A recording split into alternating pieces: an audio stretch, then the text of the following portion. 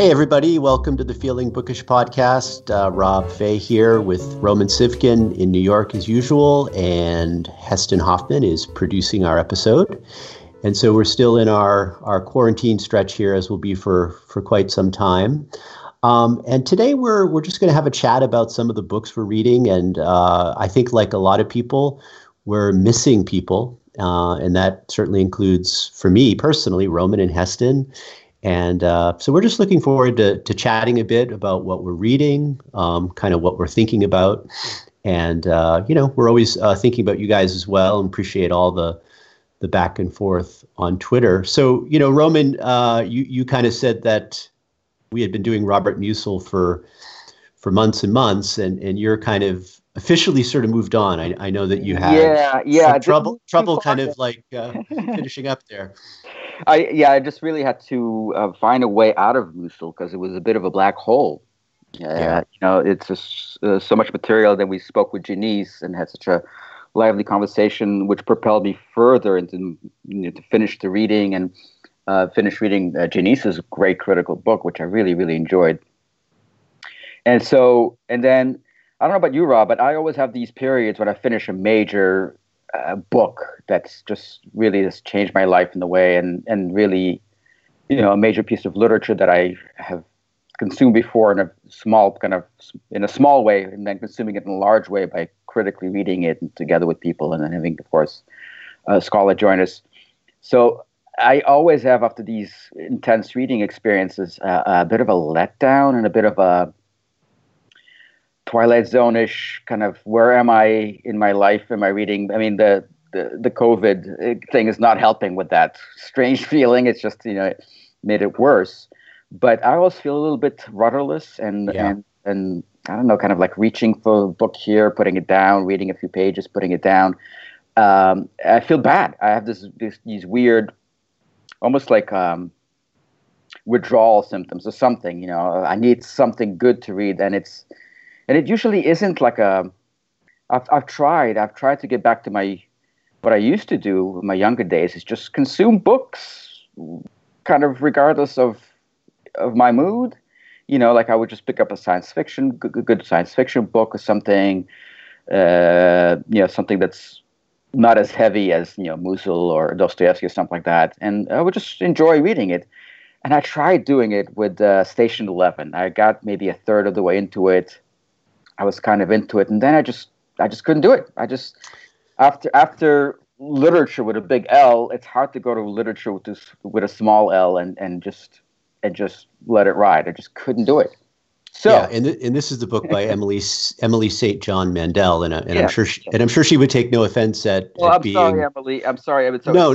I'm sure she would. It's a good book, and it's a post-apocalyptic book. There's a pandemic discussion in it, of course, and it's kind of sort of relevant. But it's so hard for me to go back to straight prose, straight narration, even if it's a little bit more fancy into just your basic 19th century realist novel. I just can't. I just literally can't nowadays return to reading quote unquote regular books. I've tried, but I just can't. Yeah. So now I told you I've moved on from Musil, but not very far, because I'm still with the Germans, man. I picked up one of my favorite sort of experimental writers, Arno Schmidt.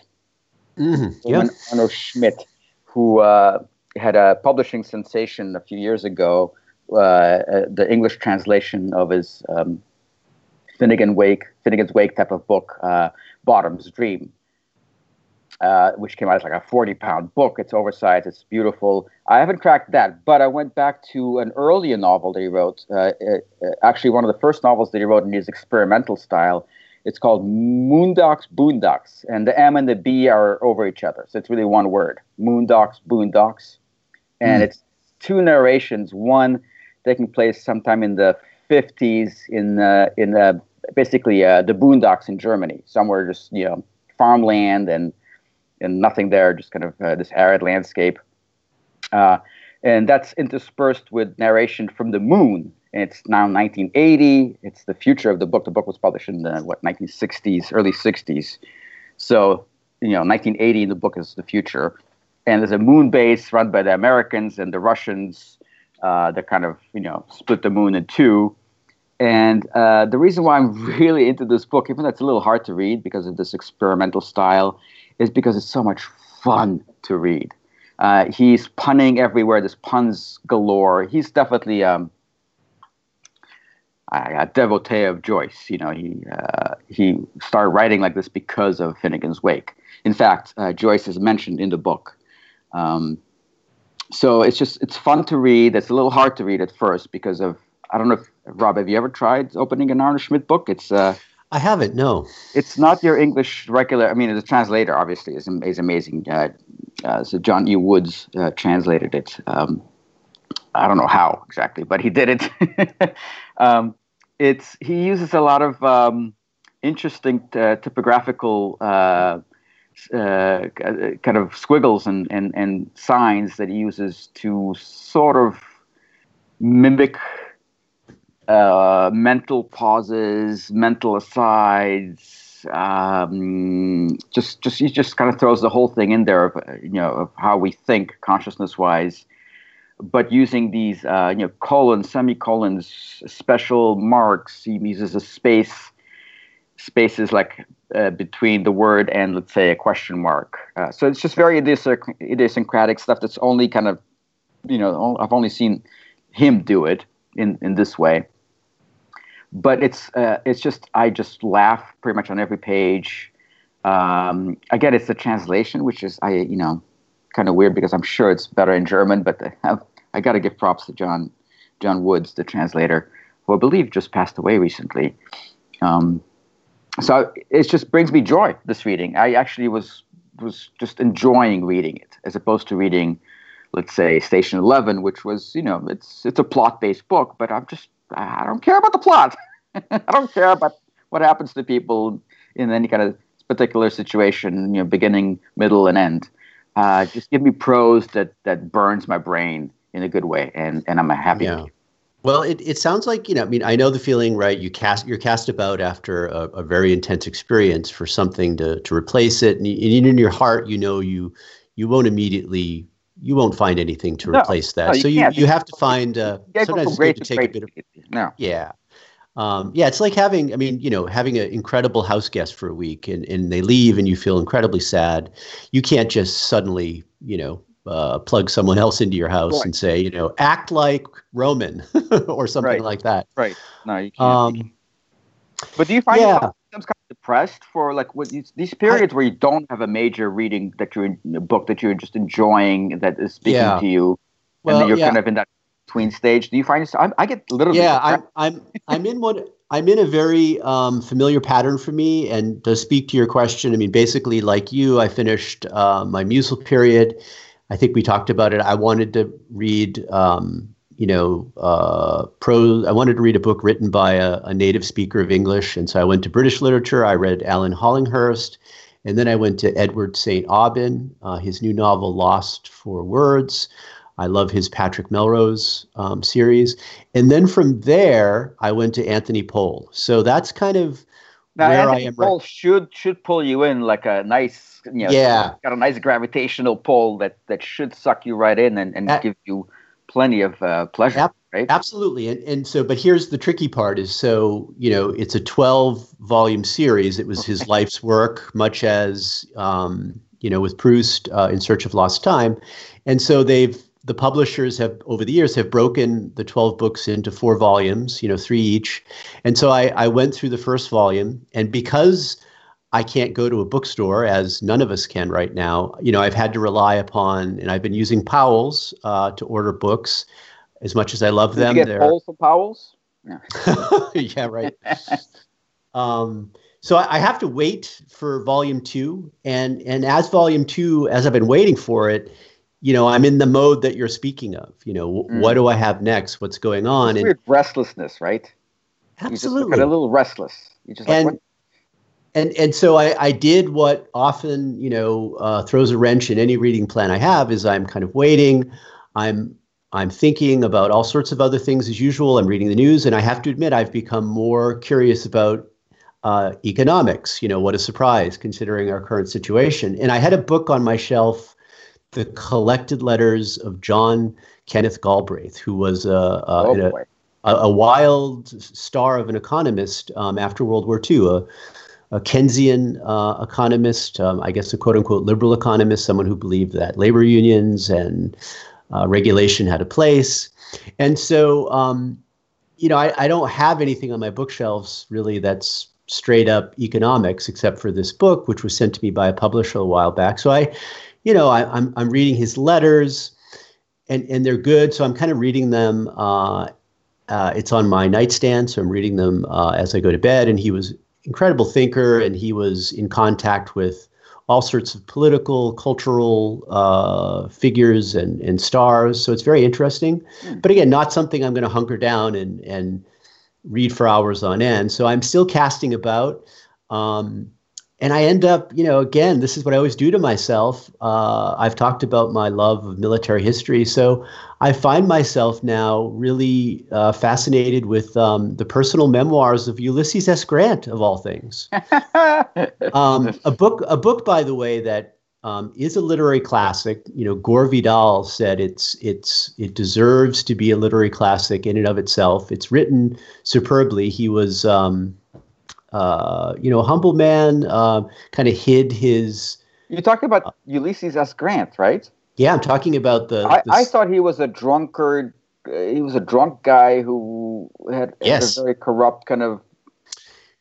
I mean, am I thinking of the right person? You are. So the fascinating thing about his career was, you often hear about... people are misplaced in their life, and then suddenly a crisis comes and you really see them shine. And so that was the case with him. He was he went to West Point as a young man. He was forced to go. He hated being in the army. He was involved in the Mexican-American War, which he was vocally opposed to. He said it was a complete sham. And he left the army after doing his tour of duty, was a failed businessman, had problems with drinking. And then the Civil War began. He was, he naturally re-enlisted and was involved in that. But again, for most of that war, he was stationed out in the West, away from the action, drinking. And it wasn't until, Lincoln got frustrated with his generals that, he kind of thrust Grant into a position of power. And Grant, when it came to combat, was a genius and a tactician and had a real...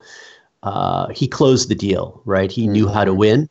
Mm-hmm. And, basically in that final year of the Civil War, he kind of closed the deal and broke the back of the South. And then, so he was a celebrated hero, ran for president, very much like Dwight Eisenhower after World War II, and ran a horribly corrupt presidency, was an awful president, quite frankly. Right. That's right. That's my image of him as a corrupt, horrible president. Yeah. And then after he left the presidency, he had several failed business endeavors. Corruption, went into huge debt, and then he got very, very sick in his early 60s. Knew he was going to die, and he decided to bang out a 2-volume memoir of his experiences of Civil War to care for his wife, and. He literally died days after handing the manuscript off to Mark Twain, who was helping with this. And the book became a gargantuan bestseller. And his wife ultimately made something like $8 million in our money from the proceeds of this book. And the book it's amazingly written. He was such a smart man, and there's just no embellishment. It's really amazing just to, and he's very cool. he's very critical and anti-government at times. He's very critical of decisions that were made. As I said, always thought the Mexican-American War was a complete sham. We annexed Texas, and we wanted to secure, our current border down by the Rio Grande, and we provoked a response from the Mexican army, and then used that to the usual way. Yes, the usual way. Yeah. So that's where I find myself. But now I have the second volume of Anthony Powell. So you're gonna plow into that. I don't know. So I've got three books. I've got an economist letter. I have a memoir of a military general, and then I have this epic novel. Well, So if I can suggest, I don't know if you saw that. I think I tweeted you from our own account that there's a. I've been since I've been kind of unable to really get into any major literature book. I've been watching a lot of philosophy kind of based YouTube lectures and talks, and I've been really enjoying this philosopher, British philosopher A.C. Grayling. He is such a fluent speaker, and once you start, I sent you this link for. He's talking about democracy and its problems. So it's 2017, post-Trump era. Mm-hmm. So I would really recommend you watch this. It's about an hour. It's just so. But he's got this one. He kind of reminded me talking about Grant as a president. He has this one beautiful anecdote about Adlai Stevenson. Yeah. Who ran? He was running against Eisenhower, right, in the 50s? Mm-hmm. And Adlai Stevenson was an academic, very intelligent man, right? Not your usual politician. And so at one of his rallies, somebody started yelling, "Mr. Stevenson, every thinking American is going to vote for you." And Stevenson goes, "Well, that's wonderful, but I need a majority." Yeah, so it was kind of a perfect kind of way of summing up our problem nowadays. Yeah, conflicting closures and masks, no masks. All this idiocy that's going on right now. And Roman, that makes me think about. I think it's probably impossible for any of us to read anything and to not mm-hmm. be constantly comparing it to what's happening now or finding insights. There was in the London Review of Books, there was a lead article on Camus' The Plague is in Europe is selling as if it had just been published. It's like selling out, whatever that would mean in today's world, and So clearly, tens of thousands of people are their intellectual life is also plugged into what our current moment means because it's a current moment that really has no end in sight. And I think that's the part of that for all of us alive, none of us have been part of, crises that go on for years. I know that you spoke about your dad was a young boy in Leningrad and remembers, playing playing around all of the destruction in what was Leningrad, and so trying to keep away from the German POWs, which were often housed in people's basements because they had no room to put them anywhere. So they would put them in these apartment basements, apartment complex basements type of deal. And my father actually remembers, being warned, don't go to the basement, don't talk to anybody from the basement. Crazy. Imagine that. Crazy. My wife's parents who live in Japan, who are Japanese, they were children and they remember eating nothing but oats and millet because all the rice was sent to the Pacific for the Japanese Imperial Army. Mm. And so we have older people or people who've recently died who went through years of crisis. But I think for most of it, it's just such a weird idea. We usually think of the 9/11 type crisis where that's interesting because that's actually why I think partly why I'm attracted to Arno Schmidt right now, because he came from that kind of scarring experience. He was a soldier. He was a German soldier in World War II. And he was a prisoner of war. He was a POW. He was in a POW camp, I believe, somewhere in England, or I don't, maybe not in England, but he was basically a prisoner of war as well. So he came out of this whole thing absolutely scarred, and you could see it in his writing. So I think I'm relating a little bit to that aspect of the book that I'm reading by him right now as well.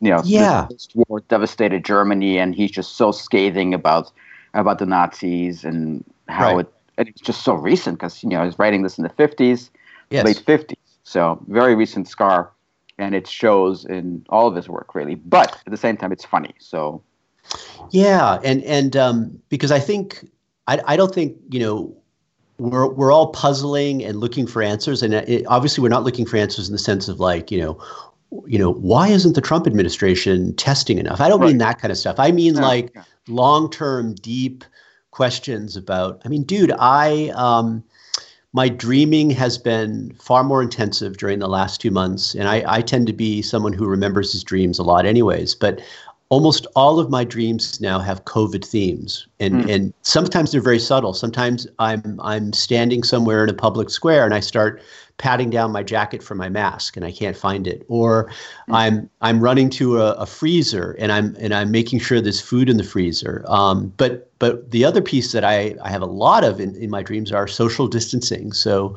in my dreams, again, the dream might have nothing to do with the current situation, but suddenly I'm talking to someone and people are coming the other way and I get anxious and we cross the street. And so I wonder how people who are in more pressing circumstances than me in suburban Oregon, particularly you, for example, I mean, you can't social distance in a way that's particularly easy. And you mentioned your family, their movements are far more restricted than they've ever been, and certainly more than people in Texas or Colorado or some of those places. So, so I'm searching for answers. I mean, part of my interest in economics is to understand what will be the long-term implications of this.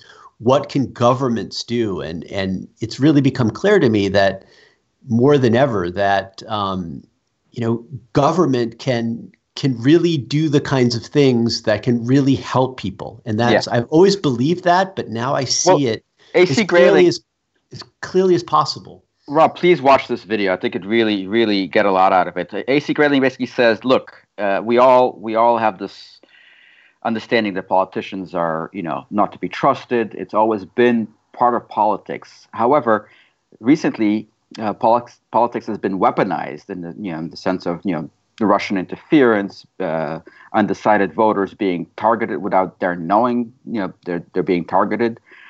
For covert messages and messaging and that kind of stuff. So it's been weaponized. But he basically says, look, we're never going to have this perfect government. That's utopia. At least we're not going to, let's not reach for that because it's probably not going to happen. But we do deserve a good enough government. We need a government that works well enough. Yes, there will always be problems, but at least work, goddammit, work for the people.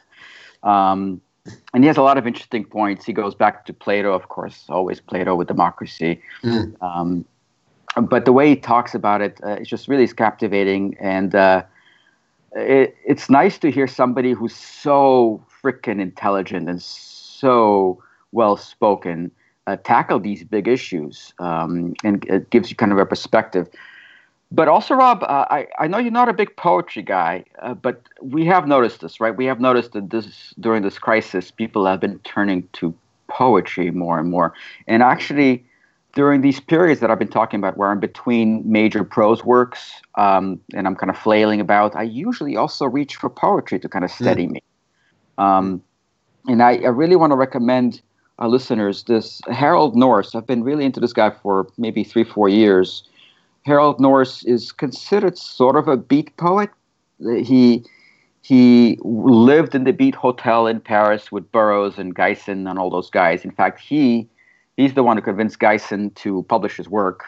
And the whole cut-up method that Burroughs is famous for, he was instrumental in sort of giving birth to that process as well.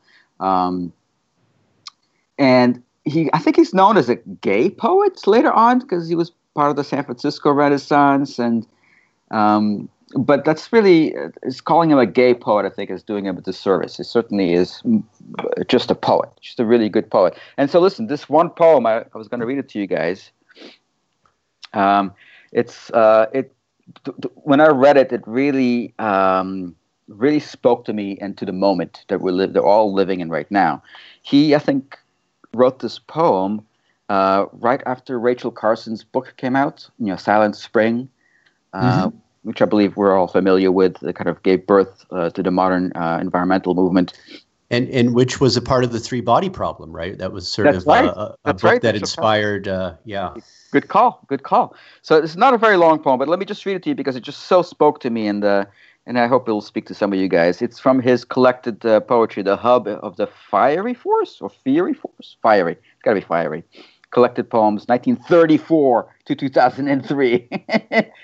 This guy lived well into his 90s, I believe. He knew Auden. He was friends with Auden. In fact, they were lovers at one point.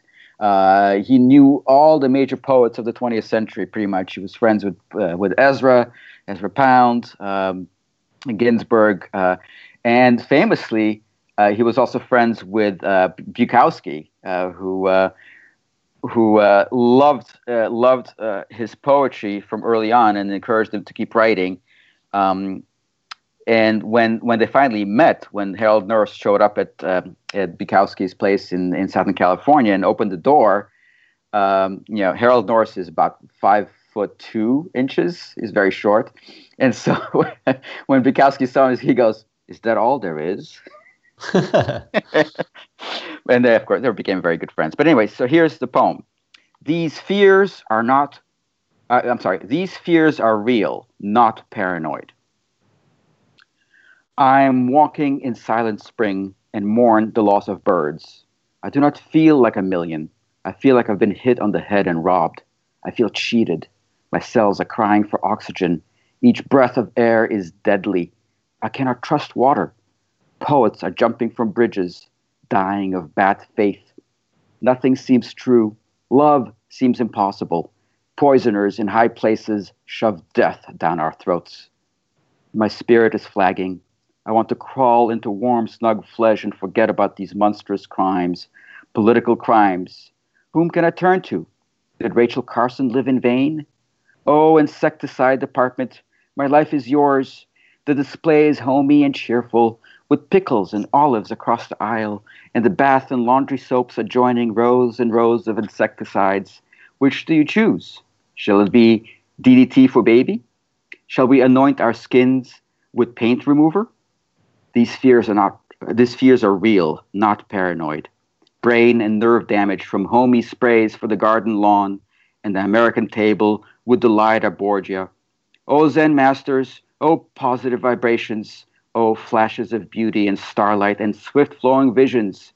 My death awakes me and is my life. Yeah, wow, that's stuff, right? Yeah, really relevant as well. Interesting.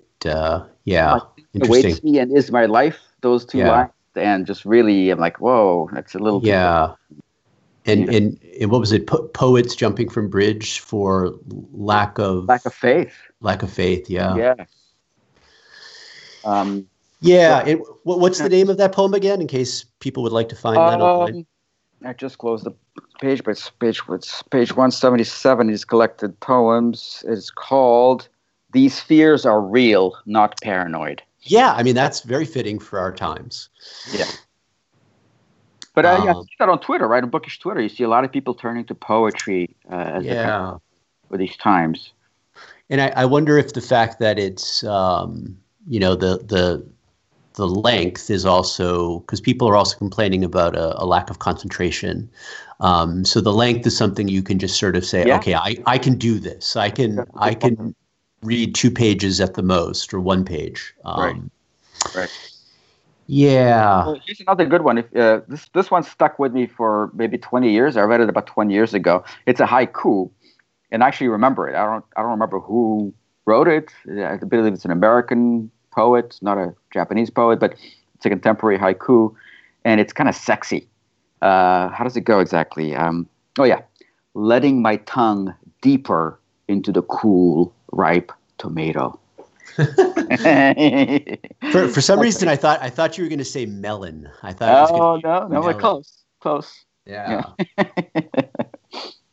We're just riffing here, and another thing that feels timely and I'm finding some solace in, which I didn't mention at the beginning in terms of the many books I'm reading and half reading, is there was some excerpts in a recent issue of Harper's of the occupation journals, which have just been published by Archipelago Books. And Roman, I'm so curious if you know this French novelist, Jean Giono. Oh yeah, sure, sure. Yeah, and you know who introduced me to him years ago, and in the way that, in a pre-internet kind of way, that um, as you know, was always so precious when you would come across a recommendation and you would kind of track these people down. Was I remember reading, and correct me if I'm not getting the title right, but was it the Henry Miller, the Chronicles or the Tales of Hieronymus? No, the Oranges of Hieronymus Bosch. Did I get that right? The Oranges of Hieronymus, Big Sur, and the Oranges of Hieronymus Bosch. Yes. That's when he moved to Big Sur. Yeah. Yeah, and what a wonderful book that was. Oh yeah. This is when Henry Miller had left Europe and he had returned home, and he referred to the United States as what, the air-conditioned nightmare, yes. a type of another book, which I think is amazing. But this particular book, after he had settled down in Big Sur, and again, this is the Bohemian Big Sur before it became, the place, the wealthy's playground. Yeah. Right. So this would have been in the 50s, I think, when he was there. And so he had, again, this kind of proto-beat community of people and, lovers and neighbors. And so the book is lovely because it just describes, his sort of everyday life. But he continued to make reference to this French novelist that nobody knew, that everybody should know, Jean Giono, who was like a naturalist writer. He was from the Provence region, which is in the southeast. Very, very beautiful, very rural, and he had this incredible, almost like Emersonian / Thoreau sense of nature. He was almost like a pre-Christian pagan love of the wind and the birds and the trees and that kind of thing. So I read a bit of his novels. I remember going to the Bookman, Roman, in Orange that time, and getting some novels. But I ordered his occupation journals, which is the journals he kept from 1943 to 1944, when the Germans occupied all of France. Initially, they occupied Vichy France, was the north, but then eventually they expanded to the whole country, including Provence, where he was. And I found an incredible synchronicity with what we were all experiencing. He wasn't strictly in quarantine, but he was obviously staying close to home. He's describing his routine. So there's no more tobacco. So he's trying to grow tobacco in his garden. His neighbor comes over and is like, "Do you have any tobacco?" "Oh, yeah." And he's got, young daughters he's taking care of. And in the background, he'll report about, he heard artillery or the Luftwaffe flew over. And I found it incredibly similar to what, I'm going through personally. There's great danger outside of the house, out in the world, but I'm not personally in danger. I still have a job and I'm not sick, and no one I know is sick. And so I found it really comforting to hear about, essentially what he was doing was waiting out the crisis. He knew eventually that the Allies would land in France and liberate France, he hoped. But until then, what are you going to do? You find your joys where you can. You got to keep on living. Yeah, you got to find joy in your life, because without joy, life is just not worth living. Absolutely. So we gotta squeeze water out of a stone somehow. And so I was so into the book, and I found it so relevant that just a few days ago I wrote an email to pitch an editor at a rather large magazine that will remain unnamed, and hopefully they will like the pitch, and hopefully I can write an article about my thoughts. Man. Yeah, absolutely. About Giono and the current situation. I like the Henry Miller connection, but because Henry Miller is one of those guys that is also a joy to read. But I am so curious. In the current environment, where I think we are in many ways rightly more sensitive to the way women are treated and the way they're often depicted in the culture, I fear that he's not in fashion right now, that's for sure. Yeah, but I feel that it would go beyond that he might even be sort of blacklisted or condemned. Again, I'm thinking he was such good friends with Anais Nin, who loved his books. It's just not Yeah, he's definitely a macho kind of writer guy, but I don't know. He's no Yeah, and Hemingway. and for people who haven't read Henry Miller, he's known for, almost soft porn, but that is inaccurate. He's an incredible writer. These are works of art. Tropic of Cancer, Tropic of Capricorn, Black Spring. Yeah, amazing But book. but again, we're talking in the 1930s, and he was publishing these books in Paris, which would publish things that weren't allowed to be published in North America at the time. And so he writes again, Henry Miller, not as himself, but Henry Miller as this fictional bon vivant, going around Paris, and who was had this sexual appetite that was enormous, and And he was already in his 40s when he, yeah, like late 30s or 40s when he actually moved to Paris. So he wasn't this 20-year-old, you know, kid out of nowhere. I mean, he already had a whole life in Brooklyn, yeah, New York. yes, And then he came to Paris with his Brooklyn accent, not knowing French or very little French, and just like, like a bull in a china shop. He just made it work though because of this incredible life energy, inner energy. Yes, yeah, yes, like Picasso or something. that you can see in his videos with him in his 80s. He still has this incredible vitality. Yeah. So that's why I actually still really like reading Henry James. I'm not Henry James, Henry Miller. Oops. Yeah. um, What a Freudian slip, Roman, because Henry I know. James, of course, was asexual. Yeah, exactly. No penis whatsoever. Yeah. Yeah, so I don't know, but you just start to notice as the years go on that, I mean, no one writes about Henry Miller, which is a way of allowing a writer which is a form of censorship, right? In a way, when you just I think it's one ignore of a those. writer. I think it's one of those who's in and who's out. I think Henry Miller has been out for a while. People still read him here and there, of course. I mean, he's not a minor writer, but he's just not. He's not in fashion. He's not being rediscovered by anybody. He's not being written. I think Erica Young or Jong? I'm not sure how to pronounce her. I believe it's Jung. Yeah. Yeah, she's a big fan, right? Yeah, but she was writing she wrote in the late 60s, right? When I don't know. She wrote a biography of him, I think, relatively recently. Okay. I think it was her. Yeah.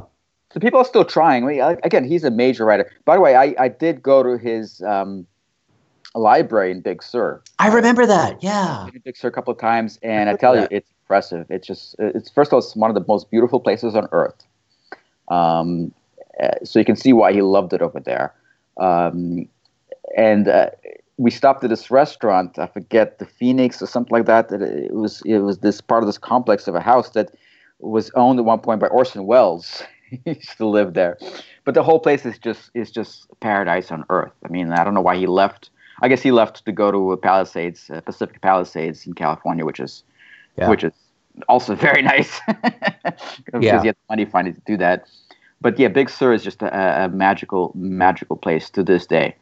Yeah, and it's hard not to think of what it would have been like, in the 50s when it was still not a real estate market. Henry Miller had a shack on top of a mountain. He had no car, and he would have to go down quite a few miles on foot or on bicycle, and he would bring like a little what do you call those little wagon, little kids wagon type of deal with him, and he would just put groceries in it and stuff, and he would just haul it up in the mountain just with a rope. It was not an easy existence. Yeah, and that's also where Lawrence Ferlinghetti had a cabin, and of course he lent it to Jack Kerouac when he was trying to kick alcohol, and Kerouac wrote Big Sur. Right. Desolation Angels, isn't that? Desolation Angels was his experience of going to the Firewatch Tower in northern Washington. Oh, that was different. Okay. Yeah, and so that's actually where many people think that Kerouac became unhinged because he went up to the mountaintop without any liquor. And it was the first time he'd spent, months without drinking. And he kind of had this idea that he would, have a enlightened experience, a satori, because he was studying, Japanese Zen Buddhism. And what he found was, the famous line from the book, "My mind is in rags." And he found that he didn't like himself, that he felt that he was a failure. And he came down terribly depressed from that experience. And he hung out with, I think Ferlinghetti, provided the cabin to try to revive him or help him. And that's actually when On the Road came out, and he became an instant celebrity in the middle of this depression. Oh, bad timing. Yeah, exactly. And then he threw himself into the celebrity part of it, and that's got further lost, and a real tragedy. No two ways about it. No, for sure. I mean, who knows what he could have done without slipping into alcoholism? So. Yeah, like a real, like speaking of Henry James, like late work, or Beethoven. I mean, I'm not comparing Kerouac to, he wasn't at that level of a writer, but he had the goods, and he could have gone further. Roman, not to go too far on Kerouac, but you at one point, I'm trying to remember, as kids, we had read all the principal books, whatever, the Dharma Bums or On the Road. And then somewhat like probably 10 years later in our late 20s, you recommended, I think it was The Vanity of Deloise. It was sort of like his memoir of like, it wasn't, it was a more conventional book, but it was about his experience like in high school. And then he went to a prep school in like New York. And then it really focused on his like, before he met Ginsberg and Burroughs at Columbia. And it was such a lovely remembrance of being an adolescent, of you're talking about those endless afternoons when you read books and you kind of dreamed, and it was a lovely book. It really brought me back to, being 15, being 16, some of the good parts of that era, which, many of those years weren't that great for me, but it was a lovely book, and I resisted reading it, but I think you read it shortly after you moved to California, maybe. I'm trying to piece it together. Yeah, I don't remember exactly when. But you know the novel I'm talking about? I think it was. I'm trying to find it right now online. I think it was Visions of. No, it wasn't that. Visions of Gerard. No, I think it was The Vanity of Deloise, right? And he. Deloise was his sort of fictional character that, he had this idea of doing what Faulkner had done with his, fictional county in Mississippi. Oh, okay. Yes. It's funny. I just don't remember this particular book. Yeah. Huh. But yeah, I recall you saying, this is one you might have overlooked, and I stumbled upon it, and that's when he was disenchanted and suffered from alcoholism already for several years. It was 1967 that he wrote that book. Which book is this? The one you're talking about, The Vanity of Deloise. Interesting. So he wrote that late in life about his earlier life. That's interesting. Yeah. But yeah, so we've gone down a silo of the Beats. Speaking of the Beats, man, I mean, Gary Snyder's 90th birthday was just recent. I know. And of course, Ferlinghetti's still alive. Isn't it just a bit of a trip just to think these guys are still around? It's remarkable. And, Heston lives about a stone's throw from Reed College, where Gary Snyder went to college. And where John Cage taught for a while. And where Steve Jobs said, "Screw this," after, I think, one semester. Steve Jobs said, I have other plans. Yes, the acid did it. Yeah. But yeah, man, Gary Snyder, he, if I recall, he grew up in Southern Washington, and then his family moved to Portland here. He went to high school in Portland, and his first experience that really solidified his connection to nature was going up to Mount Hood and doing a hike up Mount Hood, and he had just thrown together some Army surplus jackets and gear and kind of went up there. And that's when he was like, wow, this somehow the outdoors has to be a part of my life. And so, and he's one of the guys that brought together for me literature, the outdoors, and Zen Buddhism, right? Which have all been a part of my life. Such a part of our DNA, both of our DNA, really. Exactly. Yeah. Yeah, for sure. I mean, I remember when you came to visit me in Oregon about a year ago. I remember we took a hike in Forest Park, and I had forgotten how deeply wedded to nature you are. And for our listeners, I could barely get him through the hike because Roman kept stopping at every fern, every tree, and just saying, I was stunned, dude. I guess after years of being in the concrete jungle of LA and then New York, I thought, well, he's an urban guy, but no, you're not. Well, that's because I was coming from such an urban environment, and suddenly being in the ancient trees around me, it really affected me, man. I mean, those couple of hikes we took, I so enjoyed them. And again, it's a big difference for me, coming from New York, from Manhattan, from Queens, Astoria, all these, no trees anywhere, or very few, and then suddenly to find yourself in this primeval forest. I mean, I was like a kid in a candy store, I was really impressed. And then I remember you had mentioned a book about how trees. There's been some research that trees communicate as a community if there's a threat or the famous worldwide wood. Worldwide wood. Yeah, it's by now it's kind of an old concept of it. It's been around for a while now, but I think the secret life of trees is one of the books I was referring to. Yeah. The whole.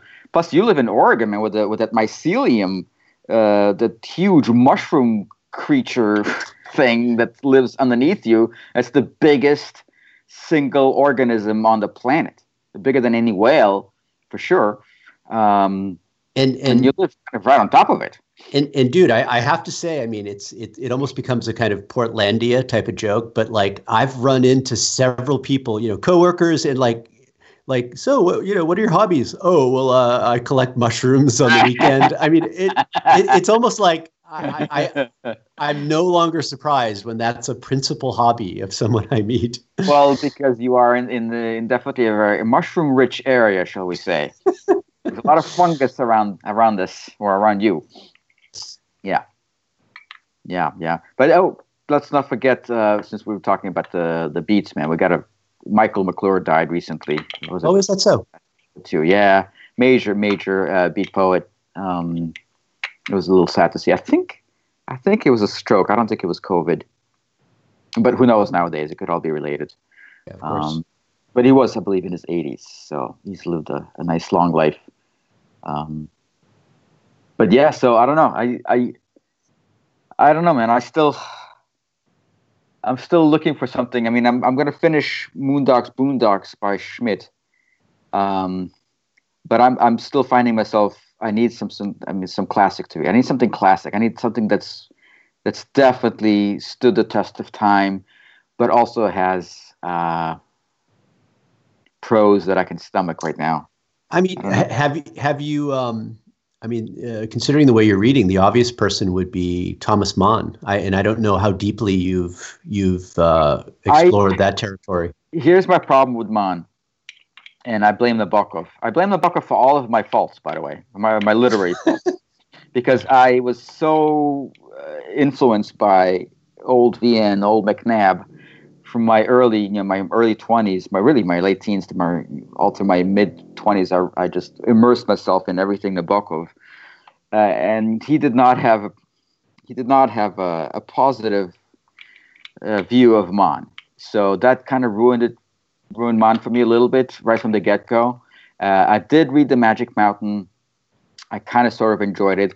What I really enjoyed, mostly because I didn't understand it, was Dr. Faustus, which I read when I was 16, way too young to read that book. But it really gave me a taste of something that I wanted to pursue. And so I kept pursuing it. But again, after Nabokov, I was like, oh, man, Thomas Mann, that old guy. But I did read The Magic Mountain afterwards and kind of sort of enjoyed it. And I also have, I have these wonderful, a friend of mine who is now unfortunately very sick. He's actually a friend of my parents. He's a Russian dude, a chemist by profession, I believe, or a mathematician or mathematical chemist or something like that. But he was a very bookish guy. He is a very bookish guy. In fact, he writes his own books about the Middle East conflict and stuff like that in Russian, but he lives in America. He gave me these wonderful translations of Joseph in Egypt. I don't know if you know. Are you aware of these books by Thomas Mann, Rob? No. Those are the books that he wrote towards the end of his life. They're kind of mythopoetic, biblical type of tales of Joseph. And they're multi-volumes. And he gave me this Russian translation. He said, do not read the English translation. It's horrible. This is going to get you as close to the German as you can. And so I have them, and I'm thinking at some point perhaps I will crack them. But problem is my Russian is really not up to par right now. I haven't read anything in Russian in a while, since Dostoevsky, in fact, that we read for the podcast. So I might tackle that, but it's going to be hard. Yeah. It's Thomas Mann in Russian. Oh my God. I one thing that stuck with me, I saw probably about a year and a half ago, is Francis Ford Coppola spoke in Portland, and he stressed how he always saw himself as a writer, as a screenwriter before a director. He wrote the screenplay for Patton, before he did Godfather, and so he had some real credentials as a writer, and he for him the greatest literary work he's ever come across was Buddenbrooks, which is Mann's chronicle of this. That's one of his earlier books. Yeah, right? German merchant family, and he said that he returns to it again and again, and then I also recall Steven Spielberg produced in the 1980s a biopic of Yukio Mishima, the great Japanese novelist, and really worth checking out if people haven't seen it. It's called Mishima, and it's told. How come we haven't heard about this? What's going on? It came out in the 80s. It's a really artsy biopic.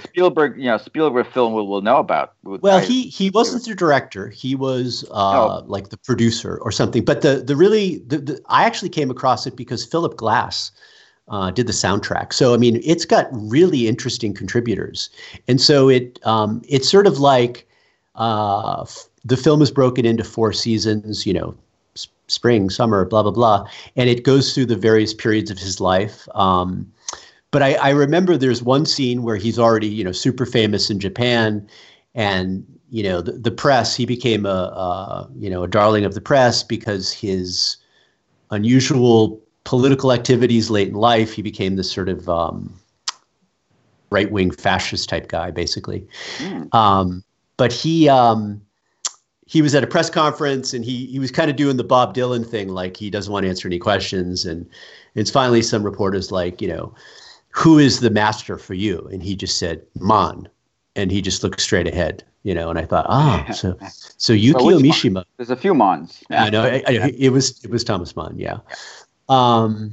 So I've been circling around him for a bit, and I again, in this master plan in my head that assumes I'll live till 90 and have lots of time to read, I will. You will definitely enjoy The Magic Mountain. That's the book to read, I think, first, because or at least Death in Venice is a novella, smaller work, and actually I really did enjoy that book.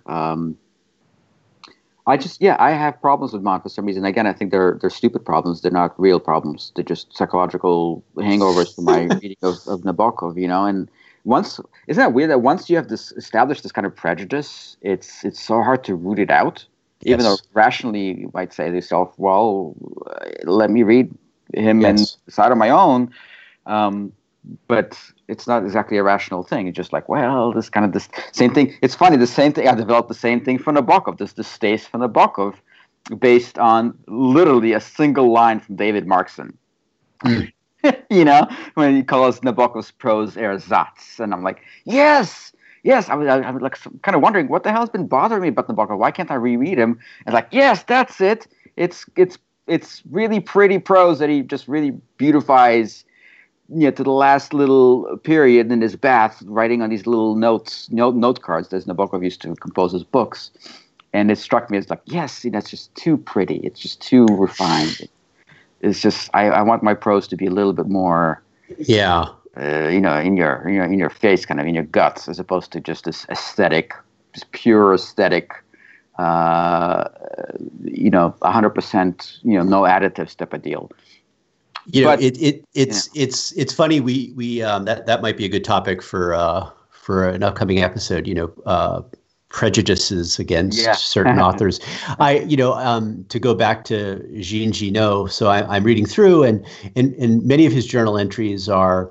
At that time, he was really studying Stendhal, and in his praise of Stendhal was, endless. So he was just, this is the master for him, and it's hard to argue with that. And then he's comparing him to, Balzac, and he's reading The Human Comedy, and he's finding that Balzac, doesn't quite match up to Stendhal. But then there's a passage where, Heston, if you're listening, you'll probably have to chuckle, where he compares Dickens, to both of them, and just finds Dickens to be, he can't understand why anyone likes Dickens. He's, these silly characters and these silly names and these the sort of the whatever. He went on a rant, and I kind of smiled. I think I actually tweeted it out. I was so pleased that like someone else I greatly respect also was kind of well. You tend to latch on to these opinions that confirm your opinion. You're like, oh yeah, he hates him too. Yes, he gets me. Yes, or she, for that matter. But that's a there's another life project is from what I've read of Balzac in terms of flipping through some of the volumes in the Human Comedy, I have to assume the translations are poor, because I just start flipping through, and I know that French prose at that period, pre-Proust, was valued for its precision, its conciseness.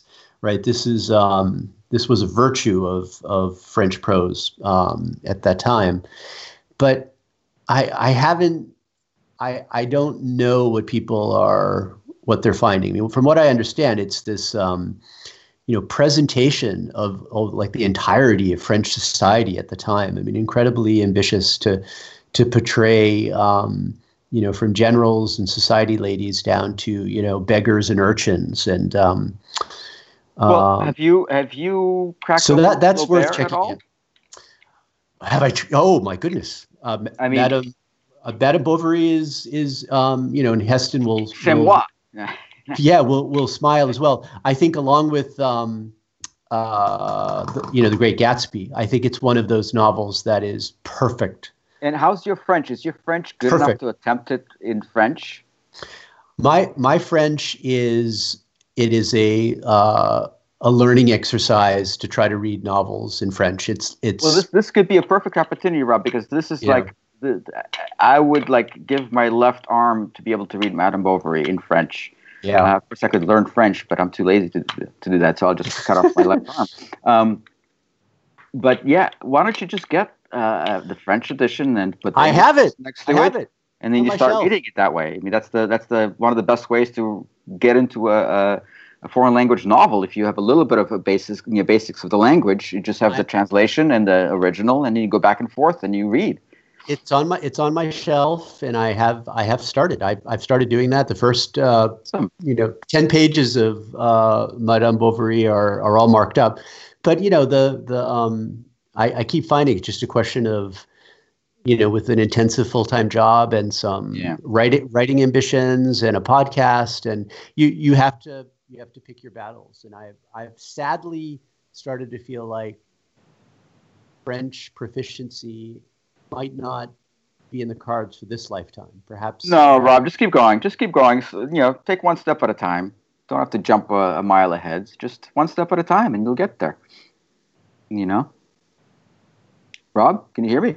Yeah, no, I'm in a reflective, melancholy mood Yeah. about my French ambitions.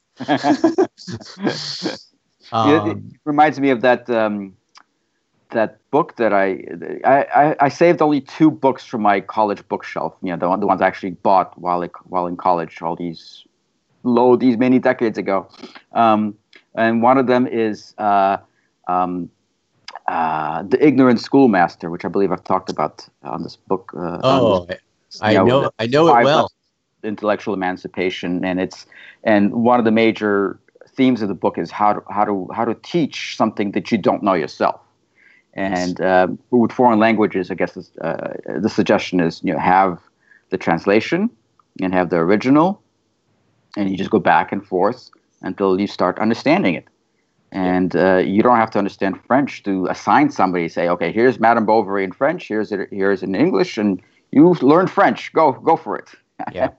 Yeah. There's a famous 20th century Hungarian polyglot who knew 25 languages, and she worked for the UN, and so she's put out how did she do this? What's her approach? And you're absolutely right. She continues to say, look, for the most part, when I'm learning a new language, and she's the kind of person who will be like, okay, what language do I not know yet? Okay, I don't really know Flemish. So she'll just turn to Flemish and she'll be like, I'm living in Budapest. I don't really have access to Flemish speakers. And I don't have, this is, 1972. She doesn't have access to Flemish speaking television or the internet, obviously. And so she said, all I have is I can get a Flemish to Hungarian dictionary, and I can get a novel in Flemish. And that's how I start. And I don't have to depend on anyone. Right. And that's how she started the Feeling Flemish podcast. The Feeling. And for all our Flemish friends out there, we appreciate your patronage. Yes. Please review us on your Flemish Google site. I know things have been harsh being stuck between Belgium and Holland all those years. Yeah, talk about a quarantine. Jeez. I know, my goodness. You think the Kurds have it bad? I mean, the Flemish. Come on. I don't know, man. So this has been, we've just talked and we've just wrapped, and it's been fun. It has been fun. If anybody has any ideas for me as far as what to read next, I need a good, dense novel, a la Thomas Bernhardt, Arno Schmidt. You know what I could probably do, though, Rob? I appreciate the suggestions, but I think I really need to go back to, come on, brain, Peter Handke. Okay, yeah. He just won the Nobel. Yep. I've read Slow Homecoming, which impressed the hell out of me. And I think I've started something else, but didn't get a chance to finish it. But in any case, I'm really impressed with this guy, and I think I might do something with him next. But yeah, any suggestions, please, at Zanju on Twitter for me. I would love suggestions for something just dense, existential, and funny at the same time. It's a tall order, I know. Yeah. Maybe Peter Handke is not funny. But Arno Schmidt is funny. How come nobody writes like Arno Schmidt? What's going on? How come nobody writes experimental fiction that is also fun to read, as the blurb goes here in the back of the book? It's fun to read, but it's also experimental. Nobody does this. Yeah, I mean, I think the short answer is just the business realities of publishing today. I think that's probably the easiest answer. Well, we're all the poorer for that. No, for sure. But one thing I just want to let folks know is that I think our basic plan is in the fall. I mean, I think we do want to get back to having some guests on, and also podcasts that center around books that Roman and I are psyched about. But I think frankly, for a while we're kind of reading widely, and so we might just have some podcasts where we kind of update folks on what we're reading. Yeah, but, and we'd also, yeah. I think I'm just throwing it out there, Rob. I haven't even talked to you about this. I hope it's okay with you. But why not, if you guys have any ideas, if you have any questions, or if you want us to cover certain topics, it's not exactly like we're experts, but we're just two brains that have read a lot, and it's always a good thing. Well, actually, three brains. Heston, sorry about that, man. So just shoot us anything on Twitter, any kind of topics, any questions, any concerns. Suggestions are always welcome. Would really appreciate that, Rob. Right, Rob? Yeah, for sure. Great. Get a little more engagement with the community. And again, I think if you can give us a star rating in Apple Podcasts, this just helps with more. It highlights the podcast more with other literary podcasts, and so we'd appreciate that. We certainly we want to get more people involved in the discussion. So that's about it. Yeah. So we'll wrap it up there. At Feel Bookish is our Twitter handle. So reach out to us, as Roman said, with suggestions for books or topics. And that's about it, Roman. Continue to stay safe in New York. Thinking about Ariana and Rebecca, and same goes to Heston and Bethany here in the Portland area. So that's catch it. some of that sun. Vitamin D is good for us, right, people, in this pandemic. All right, we'll talk guys. then. Talk later. Bye-bye. Bye-bye.